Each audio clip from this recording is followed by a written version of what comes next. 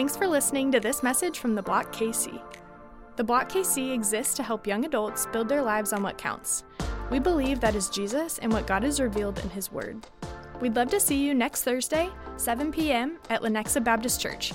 Now, let's listen to this week's message.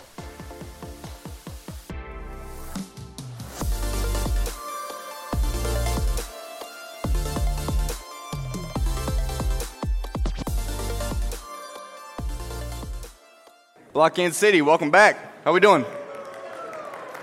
If you have a copy of God's Word, open up to Colossians 1. As you find your way there, I want to show hands because I want to see it. Who here is a Chiefs fan?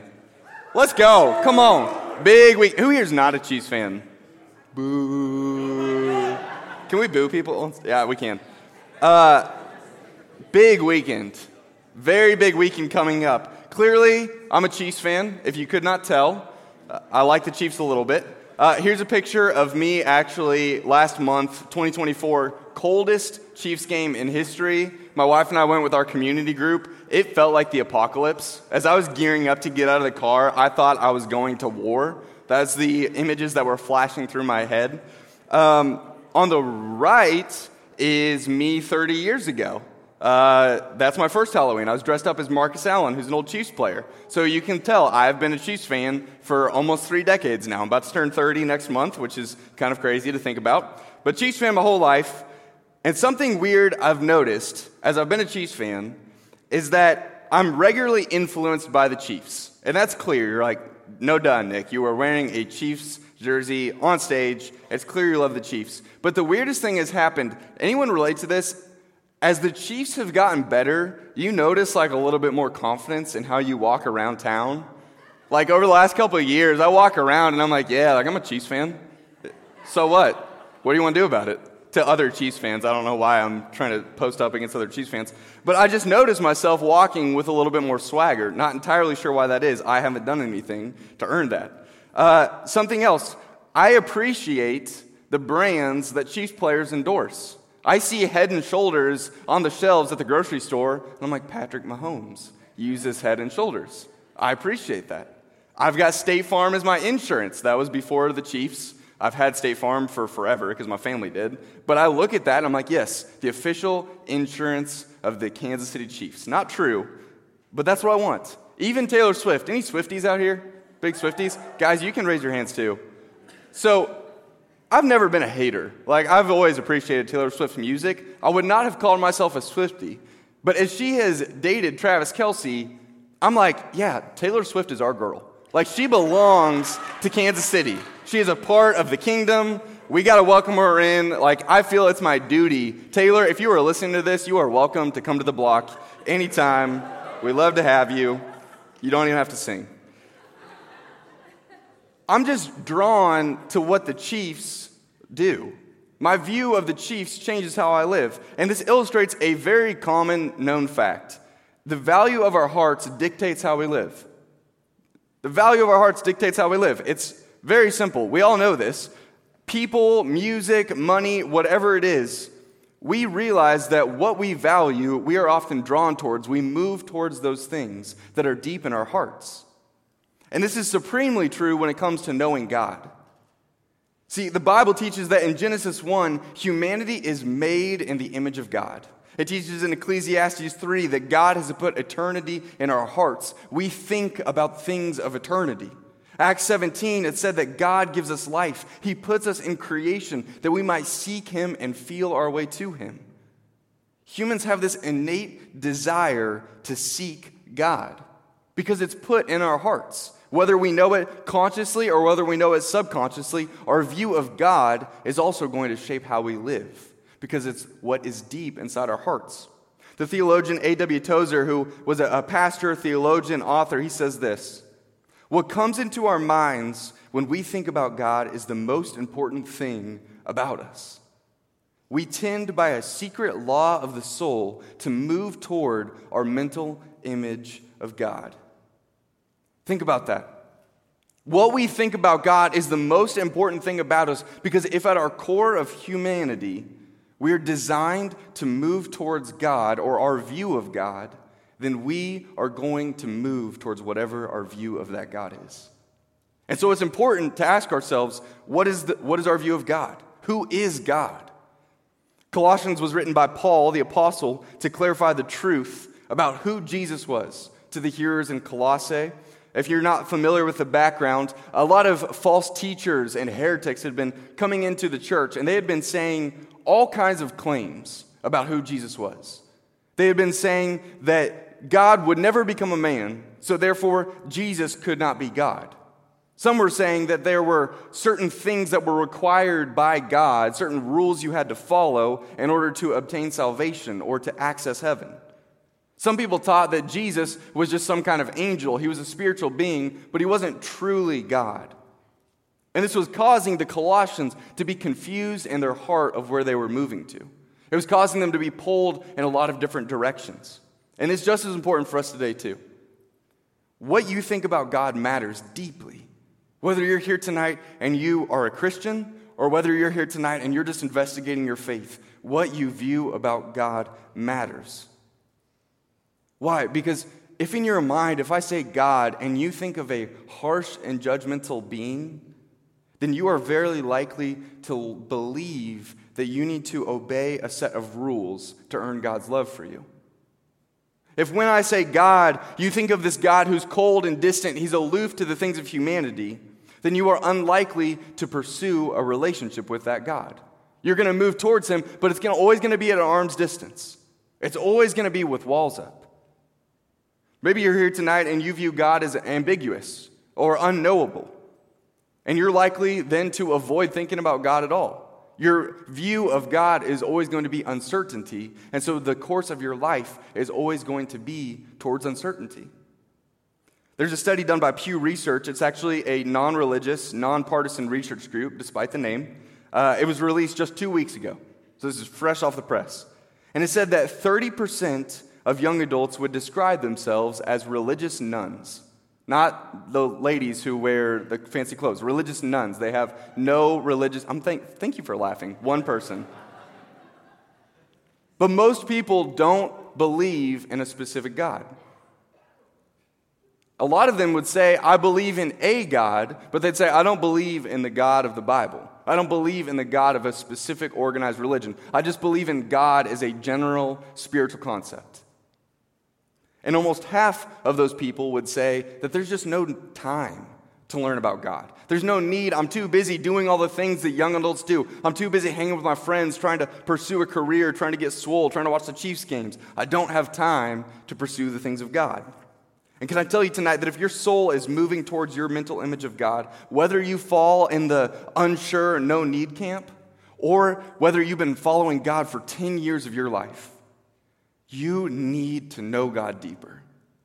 You need to understand deeper the truth of who God is, because it will shape the course of your life. And I'm not talking about knowing facts about God. Or I'm not talking about being able to say, oh yeah, God is this, this, and this, because I know that this, and this verse says this. I'm talking about personally knowing God deeper. Having a personal relationship with him. Why is this? Why do we need to know God? Why should we move towards God? Well, if God claims to be love, and if God claims to be good, and if God claims to be the author of life, then that means if you want love, if you want goodness, and you want life, you need to move towards their source, which is found in the God of the Bible. And so that's my goal for tonight. It's just that we would know God. Not my thoughts about God, not society's thoughts about God, but what God himself says about himself in his word. And then that knowledge of God's character would change the way that we live, first and foremost, just by growing our desire to know this God. Just by growing our desire to be deeply connected every day to this God. And then that would increase our desire to live for Jesus day in and day out. And my hope is that we grow in our mental image of God, we would move towards God, and we'd see how it connects to every area of our life, big or small, and ultimately that would just cause us to praise God more and more. That would just cause us to look at God in awe and wonder. So with that in mind, let's pray and we'll get started. Heavenly Father, we come before you tonight eager for you to reveal yourself to us. God, thank you for giving us your word, God, that we could know you. God, that we're not left in the dark, that we're not left to the whims of whatever we might think about you.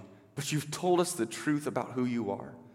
And God, I pray for all of us. God, I pray that if there's some of us here who have heard this 80 times, God, I pray that we would continue to understand what these things mean deeper and deeper.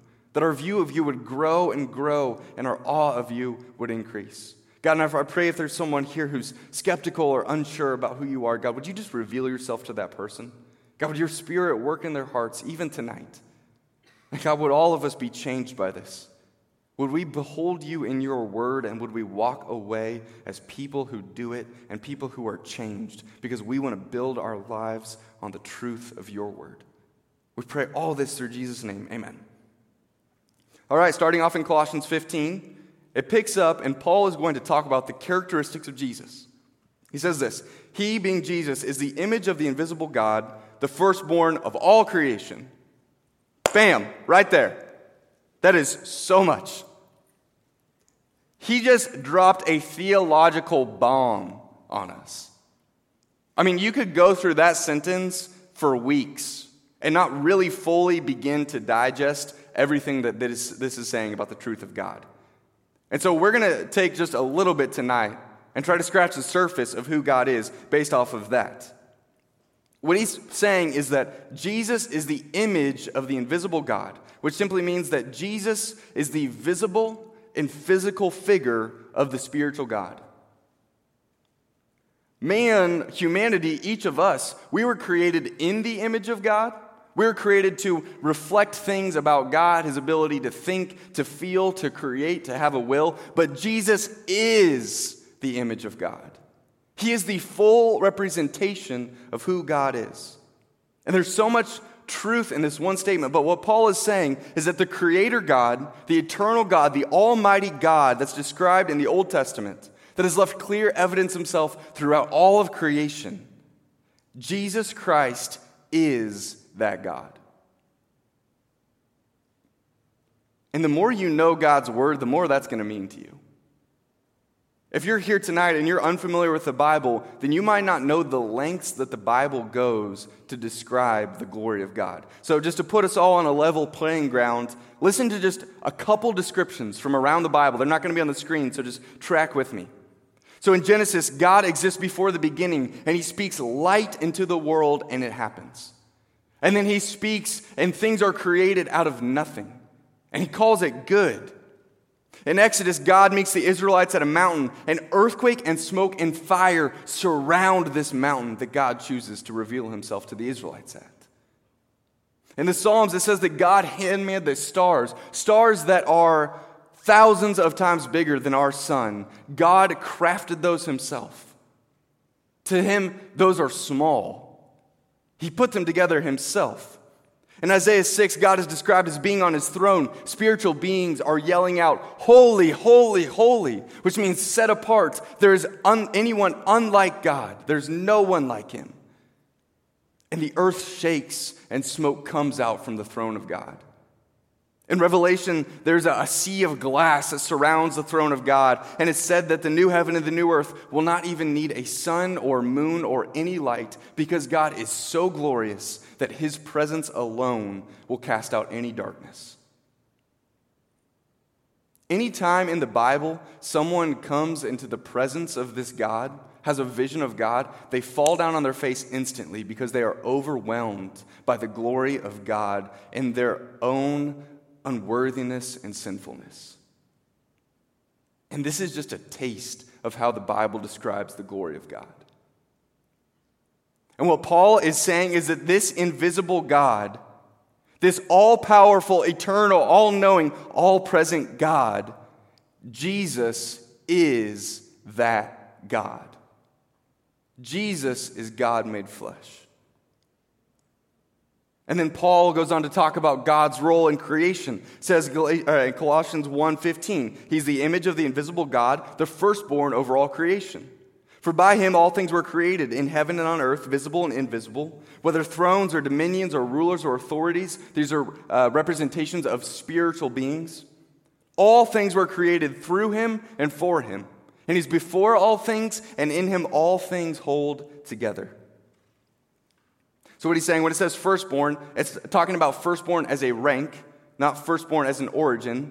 It says that Jesus is before all things, so he's clearly eternal. He's God himself. But Jesus is he's God the Son, which means he's part of the Trinity, which is God the Father, God the Son, God the Spirit. All of those are God. If you're not familiar with the teachings on the Trinity, it's one of the most dearly and closely held Christian doctrines. We would hold that God the Father, God the Son, and God the Spirit are all God, but they are not all each other. So it's one God, three persons. And if you're sitting here like, could you have an illustration? I wrestled with this. I don't think there's an illustration that really fully summarizes the Trinity. And so I'm not going to try to, and I'm just going to say that it's something that our limited human minds cannot fathom. It's beyond our ability to comprehend the true nature of God. But something we can grasp is creation, because God gave us senses to understand these things. And so he talks about creation. Paul says Jesus is first in rank over all creation. By his hand, all things were created. The physical world, the spiritual world, everything. And it was through his power. It was for his glory. For him, all things were created. Everything was designed to point praise towards the Creator God. It says that Jesus is before all things. He's eternal. He has always existed. And in him, all things hold together. Which means at this very moment, Jesus is holding all things together. Jesus is the one who's keeping us breathing. He's the one the sun is shining. He's continuing the rotation of the earth. His power is what holds everything in creation together. And I think this raises a valid question, because the more that we learn about science, the question is, okay, well, how does that interact with things like gravity? Or how does that interact with things like magnetism or like nuclear physics? If God is holding all things together, and we know that these forces are also holding all things together, if you're here and you're like, I'm kind of a scientifically minded person, I want to know how these things interact, I want to introduce you to someone. This man is Max Carl Ernst Ludwig Planck. Luke, I'm glad you didn't name your son that. He was born in 1958, and he's known as the originator of quantum theory or quantum science. I had no idea quantum science was this old. I was like, wow, that is good to know. Degree in microbiology from K-State. I'm not going to try to scratch the subject of quantum physics. That's not why we're here tonight, but I do want to read you guys this quote. Planck says, as a physicist, that is, a man who has devoted this whole life to a wholly prosaic, which means dull or not poetic, science, the exploration of matter, no one would surely suspect me of being a fantast or an impractical person, a dreamer. And so, having studied the atom, I am telling you that there is no matter as such. All matter arises and persists only due to a force that causes the atomic particles to vibrate, holding them together in the tiniest of solar systems, the atom. And then he goes on to say, yet in the whole of the universe, there is no force that is either intelligent or eternal, and we must therefore assume that behind this force there is a conscious, intelligent mind or spirit. This is the very origin of all matter. A man who knew more about the atom than I think you and I would ever hope to. He looks at that, and he looks at the way, and he says, there has got to be someone intelligent behind this. There has got to be a God, something that is holding this all together. He said elsewhere, the belief in God is the end conclusion of studying science. Everything points towards God. In fact, this is even true today. According to a study done last year by the NCBI, said that a third of all scientists would claim to be atheists or agnostic. And I think a lot of times you might have heard, well, every scientist doesn't believe in God. It's irrational to. And in fact, it's just the national average of people who are atheists. Most scientists would say, yeah, there's got to be some kind of intelligent creation. There's got to be some type of intelligent creator. That's what people believe today. Now, why do I tell you this? Because this is not a science club. You guys did not come here to learn about Planck lengths, to learn about atoms, to learn about any of this. So why does it matter that Jesus is the one that is keeping all things together? What does that mean about our job stress? What does that mean for my day-to-day life? What does that mean for relationship drama or for all the different things that are going on a daily basis? What does it mean that the God of the universe holds all things together? It means that God is intimately and personally concerned with you. Point number 1, the eternal, all-powerful Jesus cares deeply for your daily physical needs. When Jesus was on this earth and he was teaching, he took the people and he told them to look at the sparrows. These were birds in that day. They were sold for a penny, half a cent. And he says, look at how God feeds the sparrow. Are you not more valuable than they? And he tells them to look at the grass that had these beautiful purple flowers. And he said, not even King Solomon, the richest king in the history of the world, was clothed like that grass. And if it's here today and gone tomorrow, how much more will your heavenly Father clothe you? So my question for you is this: do the stresses and cares of this life drive you to seek refuge in the God who is over it all? The God who holds all things together. The God who is before all things. The God who made all things. Or do you believe the lie that God doesn't care? There's this teaching heresy in Colossae that the spiritual world was good and the physical world was bad. And the goal then was to escape the physical world and just make it to the spiritual world. Because surely if there was a God, he wouldn't care about this world because it's bad. And sadly, this lie is very pervasive today, even in the church.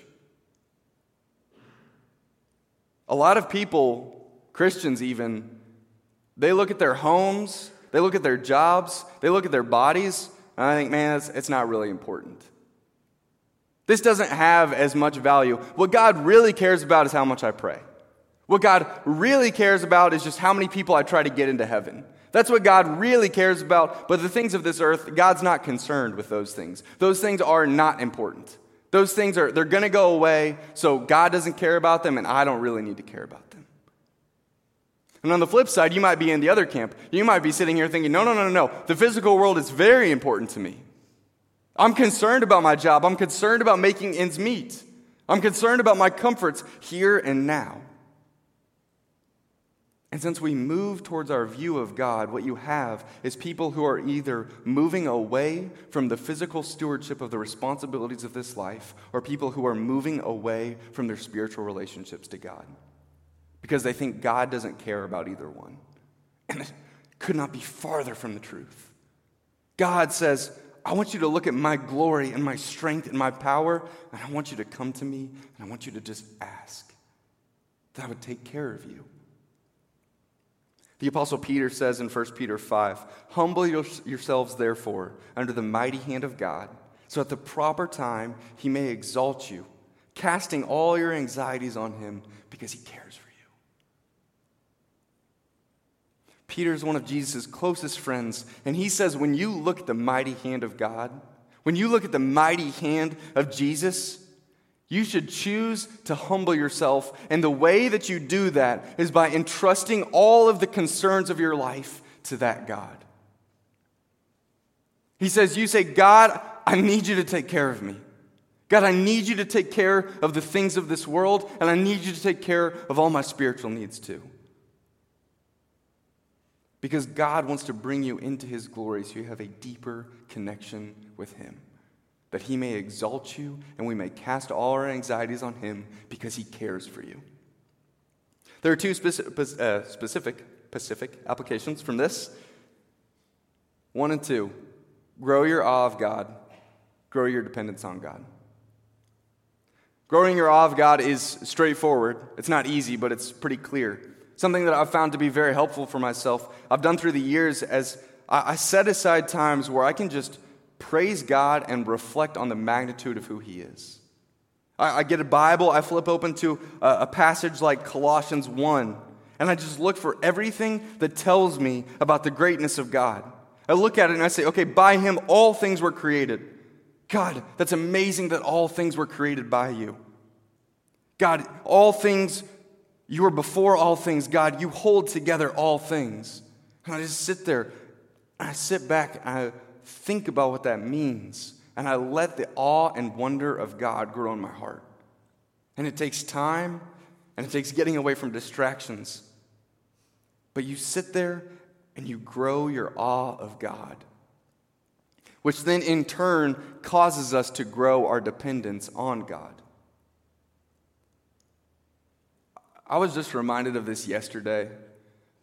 The last week it's been heavy with a lot of different things that I feel like I've been trying to take care of. And I feel like I've got a lot on my plate. I'm trying to balance them all well. And my problems kept on getting bigger and bigger. And I continued to get more and more stressed. And I continued to feel like I just need to work harder and harder to solve all these things. And I was reminded that when my view of my problems are big, my view of God is often small. But when my view of God is big, then my view of problems are often small. Because the more I realize that God is in charge of everything, that God is bigger than everything, the more it's okay for me to ask Him for help. Because He can. Because He's powerful. Because He cares for you. And then I see Him take care of me. I see Him show up. And sure, we are responsible to do our part. But there's been things in my life that as I've entrusted them to God, I've taken a step back and thought, God, you had to have done that. I couldn't have done that myself. And I realized God is taking care of me. And I think if we take a step back and we say, God, I need you, and we ask Him for specific things in our life, we find that God answers. We find that God looks after us. And then that in turn grows our awe of God in turn. And this is what our mental view of God does. If we view God as this great and glorious God, we are going to move towards that God with the concerns of our daily life. And so Paul is highlighting to the Colossians, Jesus is God and He physically reigns over this world. But then he's also going to share Jesus is also a man who spiritually redeems the world. We've seen Jesus' deity and we've seen His power, and now we also get to look at Jesus' humanity and His perfection. Read with me in Colossians 1:18. He is the head of the body, the church. He is the beginning, the firstborn from the dead, that in everything He might be preeminent. For in Him all the fullness of God was pleased to dwell. Paul is saying here, Jesus is the head of the church body. And the church is made up of humans, in case you didn't know. And Jesus is the God-man who is in charge of the church. He's God, He's worthy to be worshipped, and He's man, He's able to identify with us. He is the God-man who unites us with God. He's the head of the church. And He repeats Himself in a different way. He says, Jesus is the firstborn of the dead, or He is the rightful ruler, the head over all who have been raised to new life spiritually. And so that in everything, spiritually and physically, Jesus would be preeminent, of most importance, king over all. And the false teachers in Colossae, they're saying, man, Jesus wasn't really God, but then they're also saying Jesus also wasn't really a man. So if He's not a man, then there's no way that He can die for humanity. He can't do that. Jesus was just some being who showed us the way, but we have to earn our way to God. And Paul says, no, the fullness of God dwells in Him. Which means the fullness of God's perfection and power, it says, was pleased to dwell in Him. That means that Jesus was perfect in every way, without sin. God was fully pleased with Him. There was no sin in Him. Fully God, fully man, fully powerful, fully perfect. I mean, think about that. Take a step back and just let your awe of God grow. You have this eternal, holy God who has access to all power and knowledge. And He is born as a baby and grows up as a perfect, sinless man. And what does this man do? For 30 years of his life, he just trains as a carpenter. He's a skilled physical laborer. Don't let anyone ever tell you that work is not important to God. Jesus spent most of His adult life working. But Jesus does not stop there, because after 30, something shifts and he begins to teach people spiritually. He begins to call disciples and followers, and he teaches them the truth about God's kingdom. And he starts to heal diseases physically, and he starts to forgive sins spiritually. He does all kinds of miracles that proves he is God. And he gains all these followers who just follow him from town to town. At one point, they try and make him a king by force. But he slips away because he says, no, that's not why I came. This eternal, all-powerful, all-knowing God steps into humanity. Why? Jesus says it himself in Luke 19:11. The Son of Man did not come to be served, but to serve, and to give his life as a ransom for many.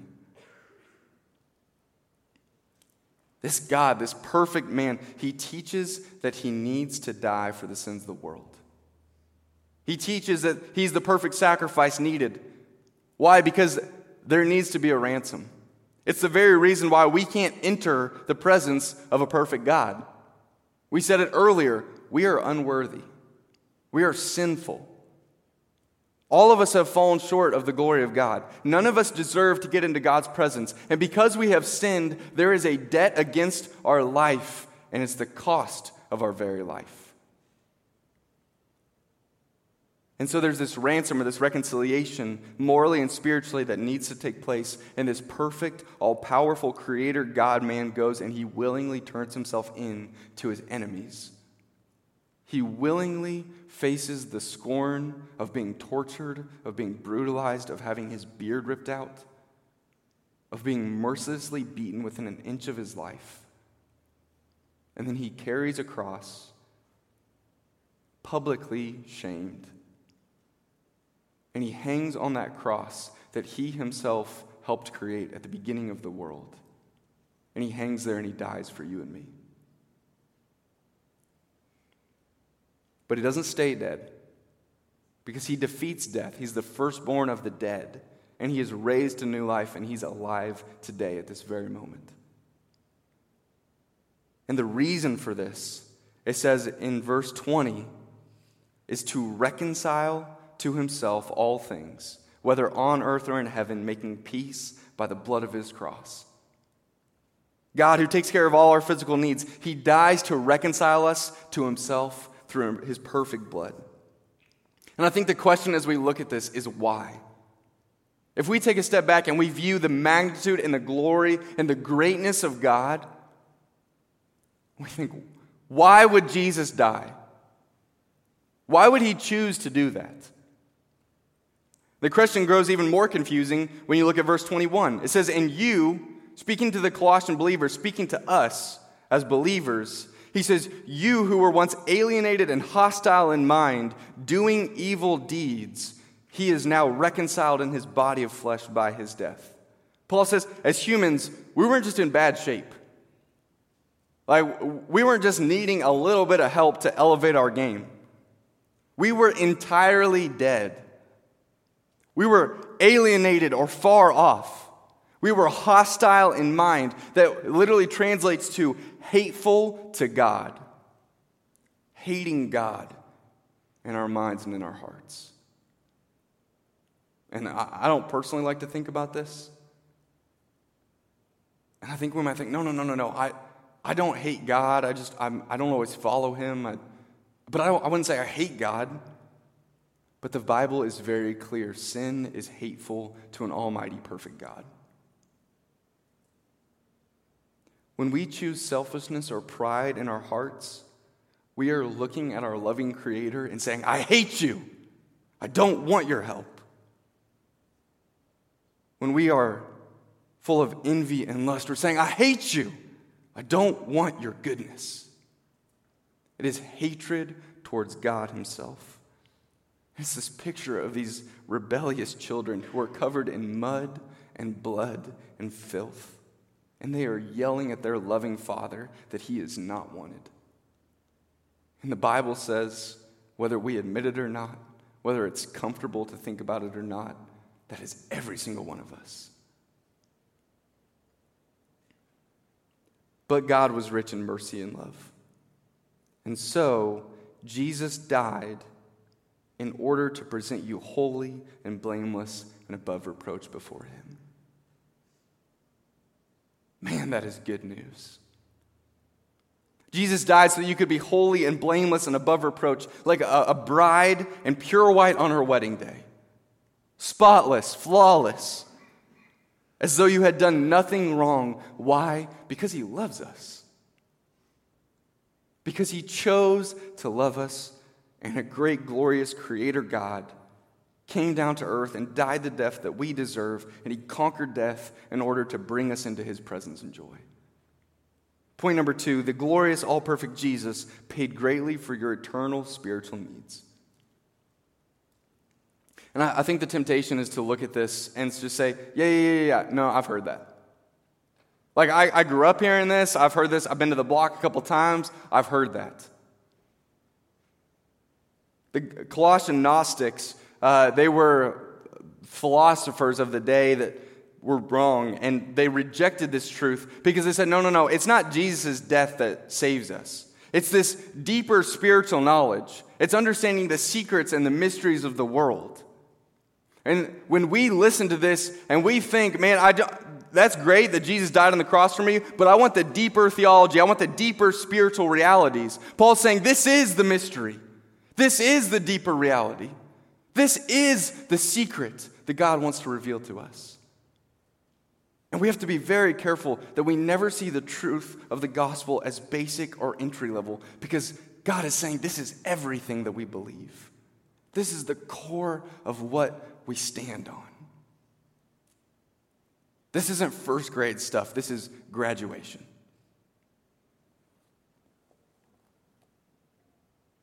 And so when we view God this way, as this God who loves us and died for us, it changes the way we live. Because if we follow a God who's willing to lay down his own life for us, who's willing to send his own son to die on the cross for our sins, we are going to move towards that God with awe and respect. We're going to want to move towards that God and follow him. Our lives are going to be shaped by this defining truth. And that's actually what the rest of the book of Colossians is about. What Paul's doing is he's setting up here, here's what we believe about Jesus. Here's what we believe about God. Here's what we believe about our sin and his death for us. And for the rest of the book, I'm going to tell you guys what that means. But for tonight, we're going to talk about 3 ways that the gospel transforms our life, very briefly as we close. And they come from those words of being holy, blameless, and above reproach. Holy. If in God's eyes you are holy, then you can always be with God. So because your sin is paid for, you can always be in God's presence. At any point, a follower of Jesus has the Holy Spirit living inside them. They have God with them always. And we can seek help, we can seek guidance, we can seek strength or company at any point. And these are all things that as young adults we crave that. We desire to have someone guide us through life. We desire to have someone give us strength. We desire to have someone give us wisdom to help us navigate the ins and outs of life. And God is saying, I am with you always, if you are a follower of Jesus. A practical way that I like to practice this, reminding myself this, is I just ask myself the question, when was the last time I reminded myself that God is with me? And it's taken years to cultivate this truth, but it's helped me grow my dependence on God. It's changed my confidence because I have my Savior with me. I realize God makes me holy, God sets me apart for his presence, and that leads to holiness, which means that I live out the reality of being set apart. And that brings up the second point. Blameless, which just means without blemish. If in God's eyes you are without blemish, then you can live the new life.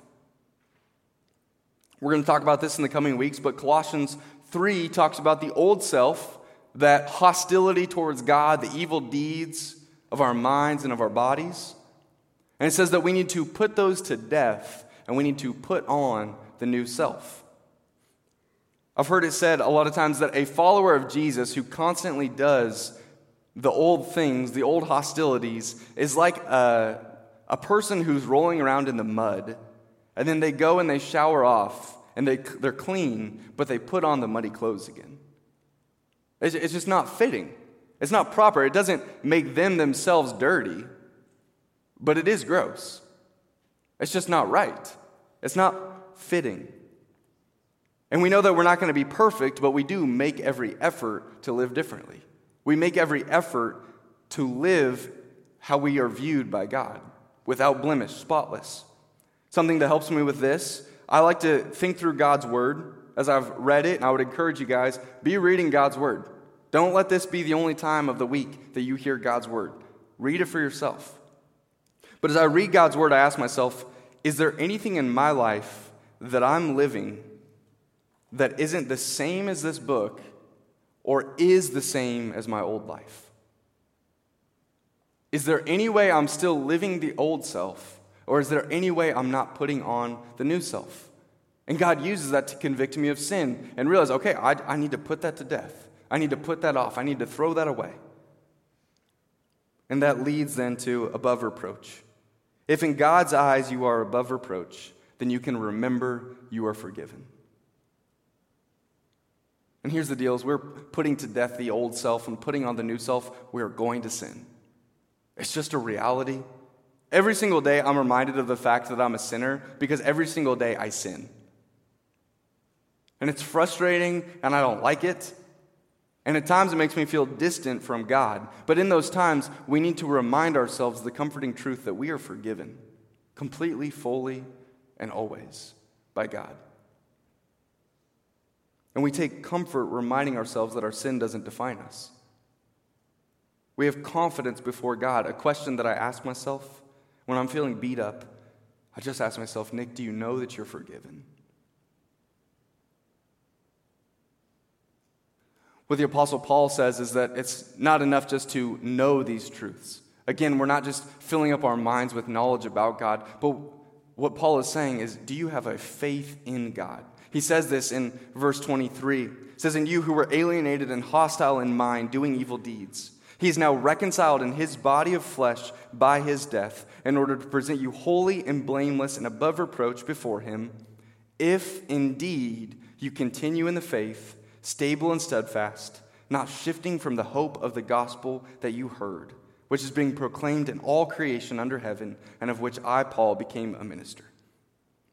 What Paul is saying there is he's saying, do you have faith in Jesus? Have you in your heart trusted that Jesus is your Savior? Because if you have, you're going to continue steadfastly.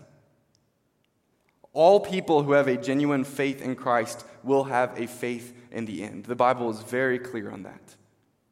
He's not saying, hey, if you work your way through this, if you do it right, then you'll be holy, righteous, and blameless. He's saying, no, if you have faith, then you'll do that. I'll spare you the lesson on ancient Greek. It's called a first-class conditional statement, but it's a statement of certainty. It's saying, if you have faith, you will be saved. But all faith will persevere to the end. It's not perfect faith, but it's persistent faith. And the question is not if you will stumble. The question is, when you stumble, who's the God that you move to? Do you remind yourself that he's a God of mercy and grace and love? Again, I hope that this has done something to grow our awe and wonder of God. I hope that you walk away from tonight looking at God thinking, I want to know that God deeper. Whether you've been following him your whole life or whether you're just investigating God tonight. But can I tell you, if that's you and you have not made the decision to follow him, tonight is the night. Do not wait to experience the goodness of God personally. Let's pray. Heavenly Father, God, we ask that you would continue to show us who you are. God, thank you for your goodness. God, thank you for the fact that you have created all things. God, you are before all things. God, you are the eternal God. God, thank you for sending your Son, your image, God, to walk amongst us.